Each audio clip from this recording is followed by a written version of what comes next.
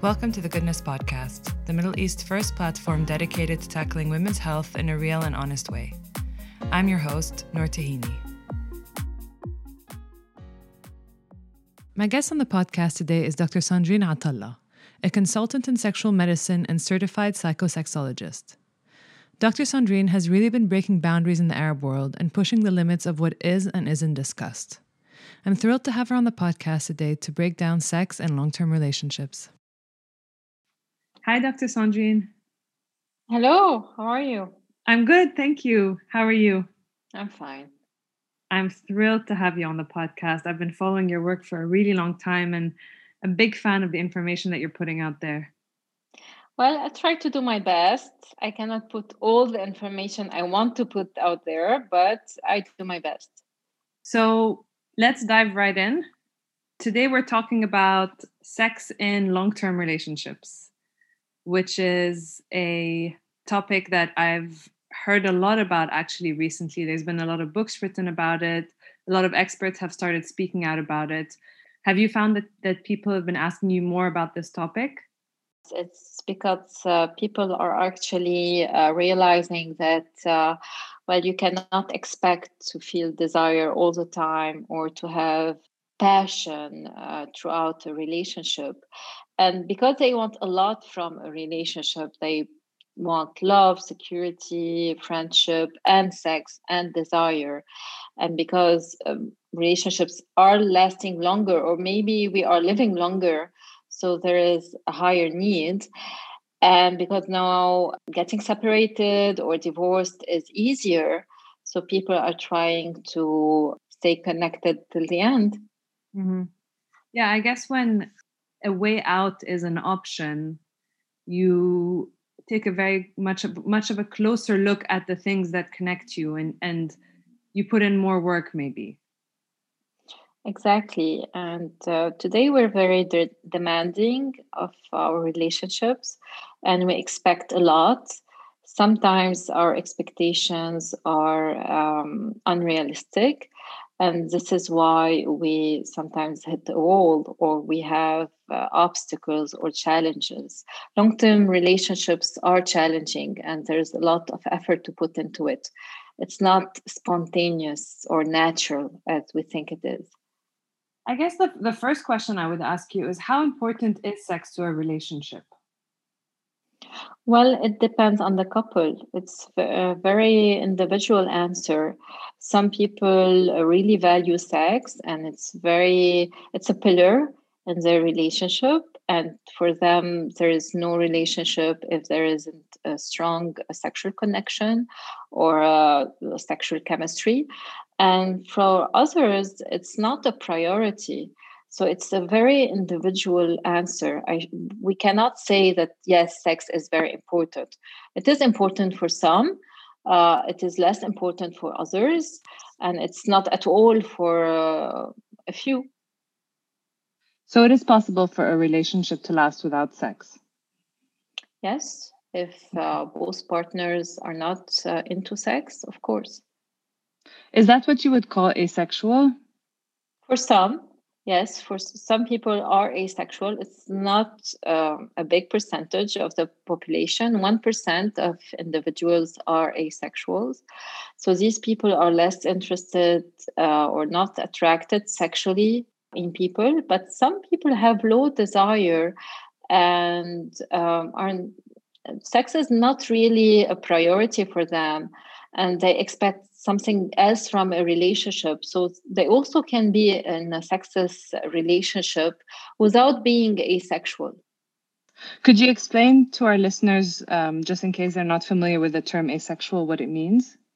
As always with sexual orientation, there is no black and white, and it's always gray. And sexual orientation is a continuum and it's very fluid. So some people are not attracted or interested into people sexually. So they don't desire to be sexually active with partners. And these people usually label themselves as asexuals. Mm-hmm. Okay. So I guess your sort of pool of people that you see is a little bit skewed, or your sample is a little bit skewed, because people come to you when they have a problem specifically. But what percent, if you had to guess or make an estimate, what percentage of couples in long-term relationships start to struggle with physical intimacy and sex? Well, I cannot give you a percentage. Usually, if you look at surveys or studies, it's really related to protective factors. So, if people have realistic expectations about sex, they are sexually satisfied in long-term relationships.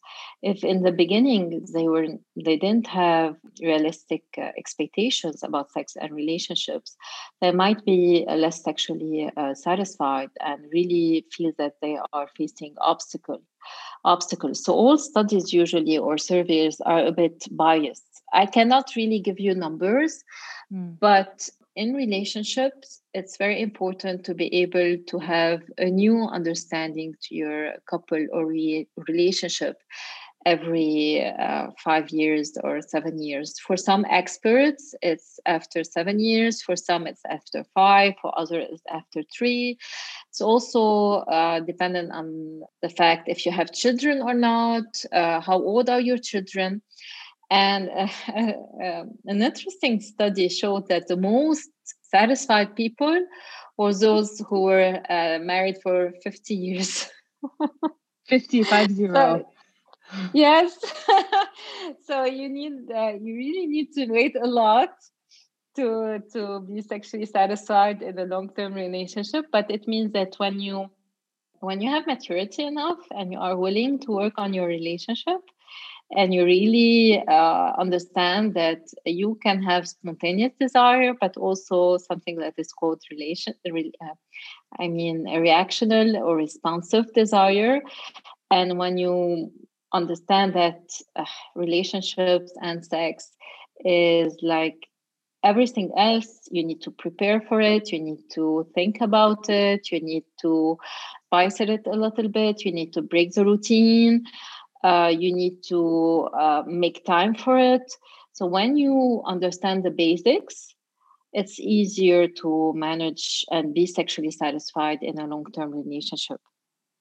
I definitely want to get into all of the things that you mentioned, like the tips, spicing up, etc. But first, I wanted to ask you, you mentioned basically setting the right expectations for your sex life. What does that mean? And how does that change depending on the phase of your marriage? Let's start with the first expectation that people have. They think that when they will get married, sex is going to be amazing just because they just got married or they're just starting a relationship, which is not true. For some people, they do connect, and some people really have what we call chemistry. However, usually to really be satisfied in a sexual relationship, you need to learn about yourself and you need to discover and learn about your partner. So it usually takes time for you to reach this point where sex is amazing or great. This is the first unrealistic expectations that people have.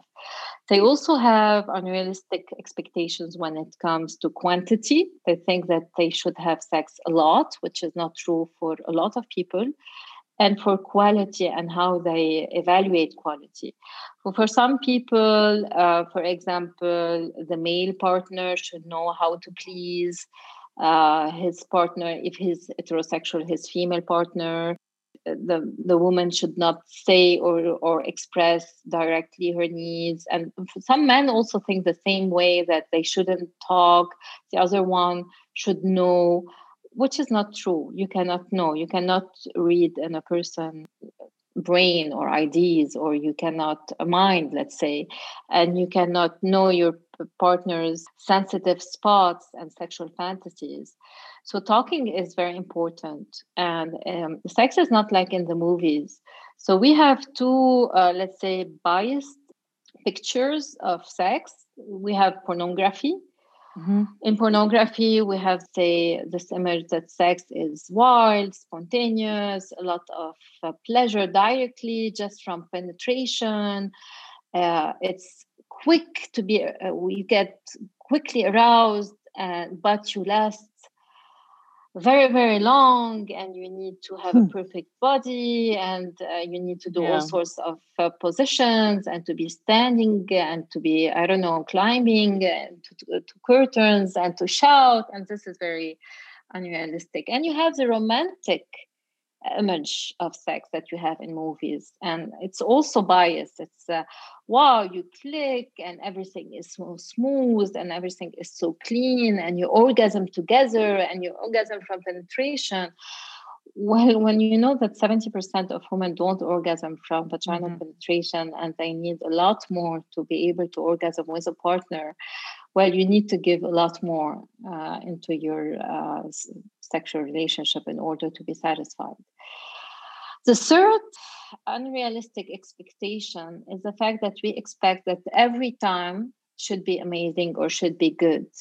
However, experts say that we should follow the good enough sex model, which means that usually in, let's say, most couples, if they have sex 10 times a month, let's say it's just a number, maybe 4 times will be amazing and very satisfying, but 3 times will be just okay, 2 times will be not so good, and 1 time will be awful, and it's okay.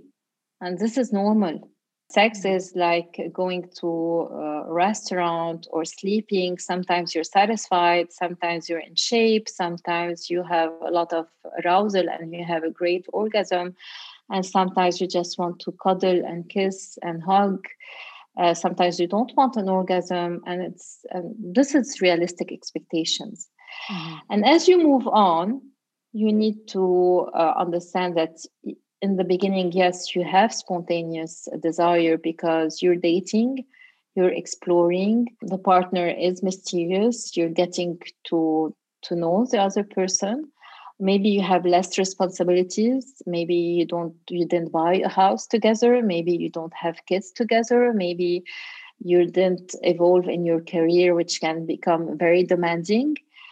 And so you need to expect that with time, it's not going to be as spontaneous anymore. It needs to work, and you need to plan. And in my opinion, even in the beginning, when you date, sex is not that spontaneous because you're dating. So already when you're prepping for your date, you're fantasizing, you're anticipating, you're at least getting dressed and putting some perfume on, or at least taking a shower. So with time, you also need to prep and schedule and give time and share maybe new fantasies or not, but really give it time. And I've noticed that among couples in the beginning, when they first explore their sexuality, they can spend hours in chatting, sexually, kissing, touching each other, and it feels great. And afterwards, after a couple of years, they only give, I don't know, they don't chat sexually anymore. They kiss for like 5 minutes, they touch for 2 minutes, and they expect it to feel as amazing as it was before. Well, it doesn't work this way. If you're putting less salt and pepper in it, it will not taste the same. So you need to always give it time, always kiss, always talk. Foreplay doesn't start in the bedroom. Foreplay starts when you wake up, when you talk about sex, when you dress, when you, I don't know, think about your partner. You really need to invest in your sexuality. And this is what you do when you are in a new relationship, actually. I heard once that a saying that said that foreplay starts the minute you stop having sex. So as soon as you're done having sex one time, foreplay needs to start for the next time. So it's in the way you talk to each other. It's in the way you touch each other. It's in the everyday. This is what Esther Perel says. She said that that foreplay starts after you orgasm. Yes. And she says something else which I think is relevant to this conversation. She talks a lot about two strong opposing needs that we have. as humans, we have a need for certain grounding qualities, which are stability, predictability, security. And on the other hand, we have a strong need for excitement, novelty, freedom. And this is something that creates a lot of dissatisfaction when it comes to sexual relationships in long-term couples, because stability, predictability, and security, she says, are basically the enemies of desire, but they are what makes a relationship strong. What are your thoughts on that? Well, I think she's an expert and she's right. However, for some, they feel they have more desire when they feel secure and when they feel stability. Some people are not capable of letting go or feeling or allowing themselves to feel desire or to feel arousal if they don't have this sense of security and stability. So we should not overgeneralize. It's true that we shouldn't expect for everything from a relationship, but it's very individual. And some people, for example, cannot feel desire if they're not in love. Other people cannot desire people they love. So it's really related to social cultural factors, to individual factors, to the way you see your partner and the way you see sexuality per se, and what you're searching for in sexuality. And in my experience, among couples I've seen, around 10 to 15% of couples, without working on their sexuality, still have strong desire towards each other. How do they reach this point? Is it because they are busy, or because they are independent from each other, or because they have another sense of security or other needs? It's very individual, it's very different, but these people are usually very satisfied. But we cannot overgeneralize. I always remember these couples that I saw. She was 78, he was 82. They came to me because they were amazing. They came to me. He was telling me that he didn't have erections anymore, and we did blood tests. He had low testosterone, and I discussed the options with him, and I told him, but are you sure that if we give you medication for erection and testosterone, does she want to be sexually active? And he told me, I'm doing all of this for her. I don't want to do a penetration, but I want to show her that when she kisses me and when she touches me, my body reacts, because I still want her and I still want to kiss her and touch her and feel that my body is also reacting. So it's very personal, it's very individual, and it's really related to how you see sexuality and what you want from it, and how you see a relationship and what you want for it. And this is why honesty and discussing your needs is very, very important before getting in a long-term commitment. Partners should talk about it and should decide together how they should manage their sexuality, or how much honesty they should have. And I think that honesty is very important, because a lot of marriages have bad starts when you don't discuss your needs. For example, if a very sexual person gets in a long-term relationship with a less sexual person, or with variant or different needs, in the beginning you do some compromise, but after 2-3 years, maybe you don't have the energy to do this type of compromise. So it's very important to be honest from the start, and not to expect for a long-term relationship or for a marriage to solve it. Getting committed or saying I do doesn't solve your sexual discrepancies or differences. If you're expecting to have spontaneous desire all the time, yes, you will be shocked, of course, because you only have spontaneous desire if you're a woman, if you're ovulating and not taking oral contraceptive pills. But if you know that there is something called responsive desire, and if you are willing to, and from the beginning, it's a rule with your partner that we give time to our sexuality. And if we feel that we're disconnected for a couple of weeks, we make the effort not to let this distance draw us apart, then it's not a shock.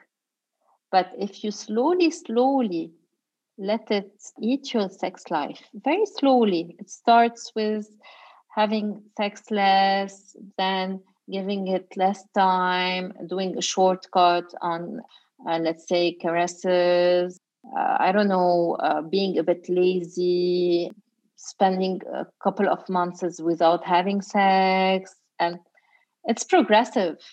It's not you waking up after 5 years of great sex and suddenly, oh, my sex life is ruined. No, the change is progressive. So you need to stop the change from the beginning and accept that, yes, some things are going to change and this is normal. And it's not less beautiful or less enjoyable.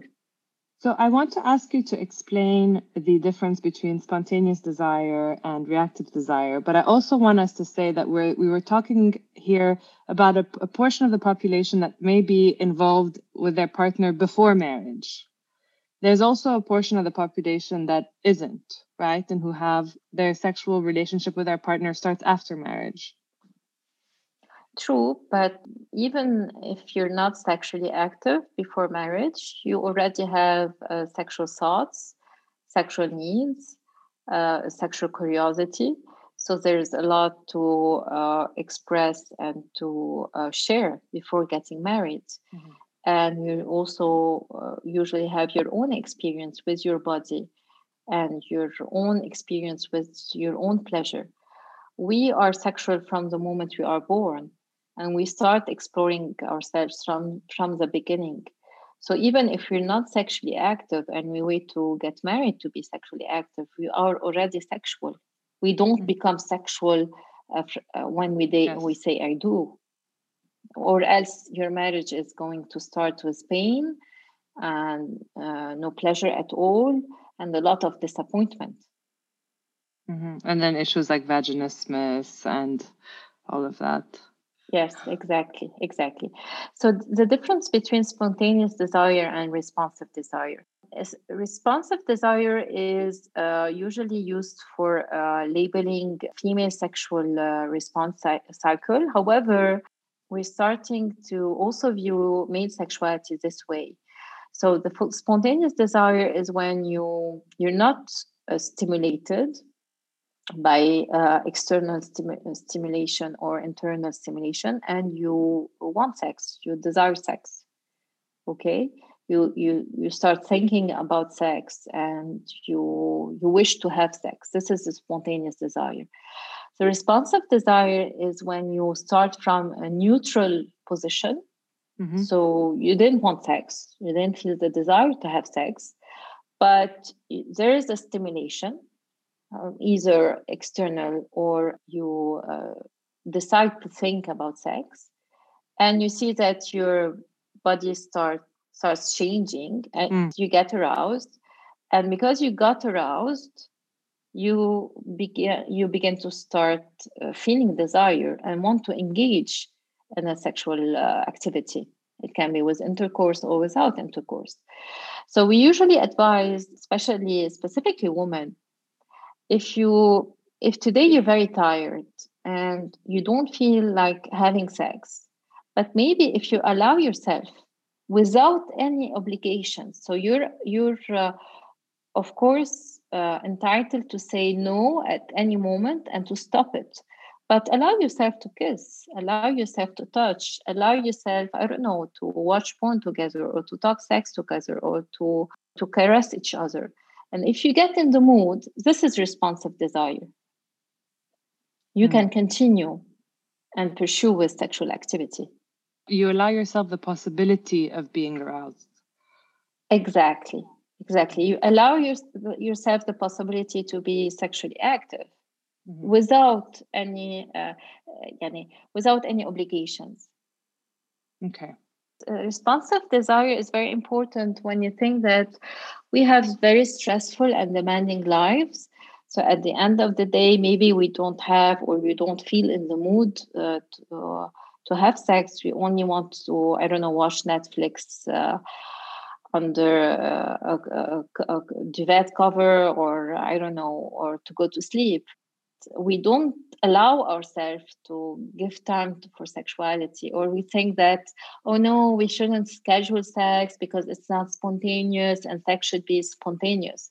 We advise couples to mix both of types of sexual activities, to have spontaneous sex when they feel like it, but to also schedule sex. Doesn't mean on every Saturday we need to have sex between 8 and 9, but maybe Friday morning, I can tell my partner that tonight I would like to do something, or to let's book, I don't know, let's have dinner and then give us and put the kids with our parents and just give ourselves time to be together. Maybe we would have sex, maybe no. And it's all is okay with no pressure and with no obligations. Is most people's reaction to the idea of scheduled sex that it's sort of the opposite of sexy? But when you date, it is scheduled. Would you say that there's an evolution in a relationship from a higher percentage of the sex that you have being spontaneous to it being reactive? Is that an evolution that people should expect in their relationship? It's also it's very different from a couple to another, because some people are very driven by sex, and sex is very important for them. I have certain couples when one of the partners have, and not necessarily men, some women and some men have a lot of spontaneous desire, because desire is very important for them. They manage their stress this way, or when they're happy, they want to have sex. When they're sad, they want to have sex. When they are tired, they want to have sex. So they have a lot of spontaneous desire. And for other people, no. If they are stressed, if they are tired, if they are sad, if they are happy, they wouldn't think about sex. They would find comfort or would like to spend their energy on another activity. So it's very different from a couple to another. But for a lot of couples, we do encourage them that anyway, you need to have sex on your schedule. How often would you advise couples to schedule sex? Well, it depends on their needs. For example, if for them they are sexually satisfied if they have sex weekly, so they should schedule sex weekly, and consider that at least during the weekend, I want to have time for sex. And I will, because if in your schedule you have zero free time, when can you have sex? If you have things to do all day long and all weekend long and all week long, you will never have sex if you don't have it on your schedule. People think that, okay, when we go to bed, we will have sex. No, when you go to bed, you'll sleep. When you're tired, usually. So it's true in the beginning, because you don't have a lot of responsibilities, and you don't have to think about millions of things, like what to prepare for your kids for lunch tomorrow, or if you did the online courses of your kids, and if you send all the emails to your colleagues. But when you have a lot to do, you cannot expect that just going to bed is going to be enough for you to have sex.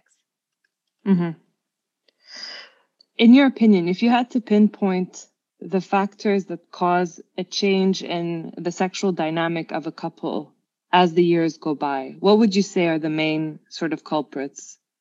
You have routine. Routine is a major factor. For some, is spending too much time together, or being too comfortable with each other, by killing any type of, I don't know, seduction rituals, such as, I don't know, picking nice underwears. It can be for guys or for women. I'm not. It's not.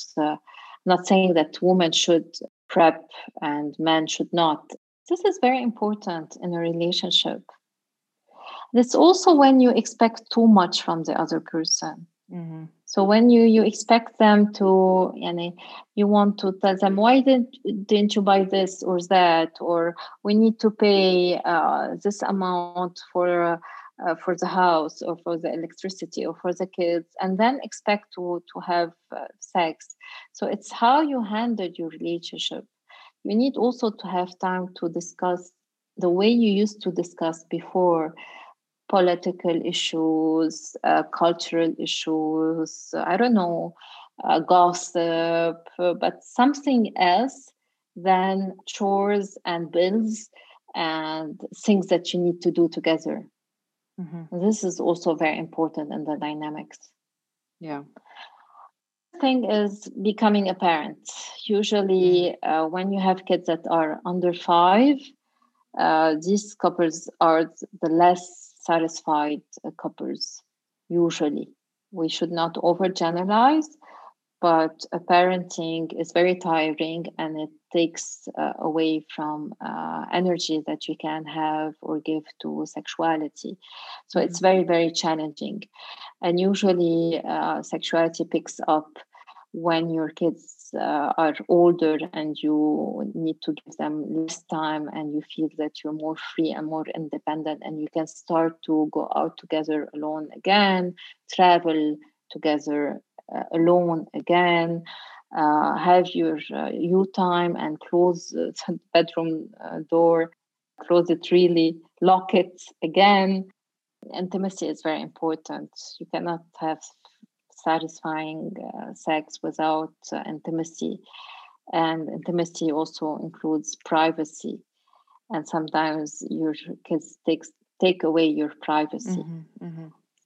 So it seems like a big part of it is returning to the conditions that existed at the beginning of your relationship, when there were fewer pressures, when you were more curious about each other, discussing various things, asking different questions, wanting to know each other's likes and dislikes. And then that seems to fade away as responsibilities increase and pressures increase and the number of people under your roof increase. Not only, I had a teacher, he's a psychiatrist, and he used to tell us you also need to reinvent your couple. So you cannot go back to the past because you have evolved. For example, after let's say after 7 years, maybe you have different interests. Maybe you have evolved in your career. Maybe you have other ambitions. Maybe you have other plans for the future. Or maybe you have new hobbies or a new perception of life and sexuality. So you need to reevaluate your understanding of sexuality and of your couple and of your partner, and to build a new perception or a new meaning to your couple.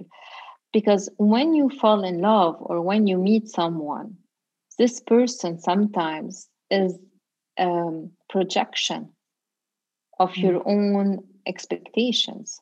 Maybe he's not this way, or maybe she's not this way, but you wanted her to be this way, or you didn't see his flaws or her flaws. So when you are in a long-term relationship, you really also need to understand and to accept the other person as he or she is. And we shouldn't think that we need to go back to the past. No, we need to reinvent ourselves and we need to reinvent our relationship. But we need to give it time.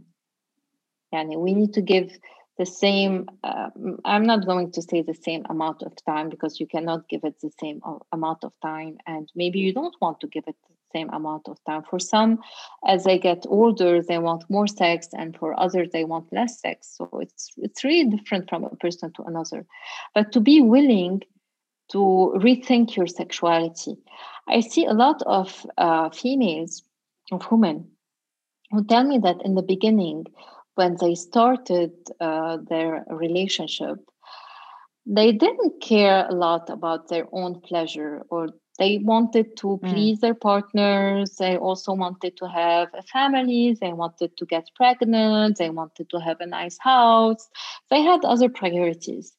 But after 7 years or 10 years or 15 years, what's more important for them is to feel desired, for example, or to have some attention, or maybe to explore their bodies in a new way, or maybe to try something new. Or to have more orgasms more frequently. For example. So the way you feel or the way you view sex also can change. And you need to sit down, and not one time, but frequently with your partner and discuss the way you feel about sexuality, but not only about life also. So it's bringing a curiosity and openness to all of these conversations. Yes, and to be there, to be willing to listen to the person who is in front of you, to your partner, and to understand what she is saying, and to also have space for communication and compromise. This is very important. I was speaking to a man I know who's been a relationship counselor for decades in the UAE. And he was telling me that in his experience, the couples that manage to keep passion alive the longest are the ones that are the most open to experimentation. Now, experimentation does not, he was telling me, experimentation doesn't have to be as extreme as experimenting with new partners, but it's experimenting with new scenarios, with new positions, with new tools in the bedroom. Have you found that to be true as well? For some, yes. For others, no. Some people don't like change. They like their own routine, but they like, let's say, surprises, or they value sensuality more. For others, changing and variety is very, very important. But it's not like a trick. It's not if I buy sex toys and I will and nice underwears, then yes, my sexuality will be booming. It's about discussing your needs and your fantasies. It's about being open to talk about it, or being open to read about it, to share about it. And this can alone be a change. It's not necessarily getting more adventurous. It can be some small things, but it's not tricks. It's really giving time to sensuality. I think that sensuality is very, very important. And sensuality is not only a connection with your partner, but it's a connection with yourself. Exactly. You need to feel good about yourself. And this is the challenge with years, because men and women are afraid of aging. With time, they feel that their body are changing, and they are maybe a bit ashamed about the way they look or feel. And feeling self-confident is very important, but also feeling desired is very important. Yes. You've given a lot of great sort of tips and pointers throughout this conversation, but I think the main thing that I've taken away is the importance of communication. Exactly. Is that what you would say is the most important thing? Yes, it's very, very important.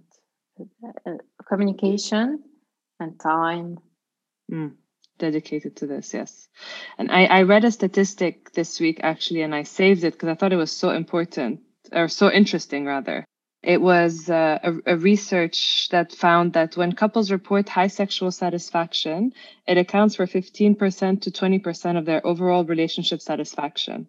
However, when couples report low sexual satisfaction, it contributes 50% to 70% of their overall satisfaction with their partner.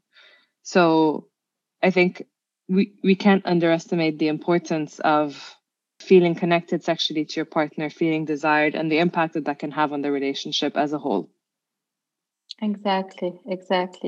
But we need to see the whole picture. Absolutely. Thank you so much for your time, Dr. Sandrine. It was a pleasure speaking with you. Thank you.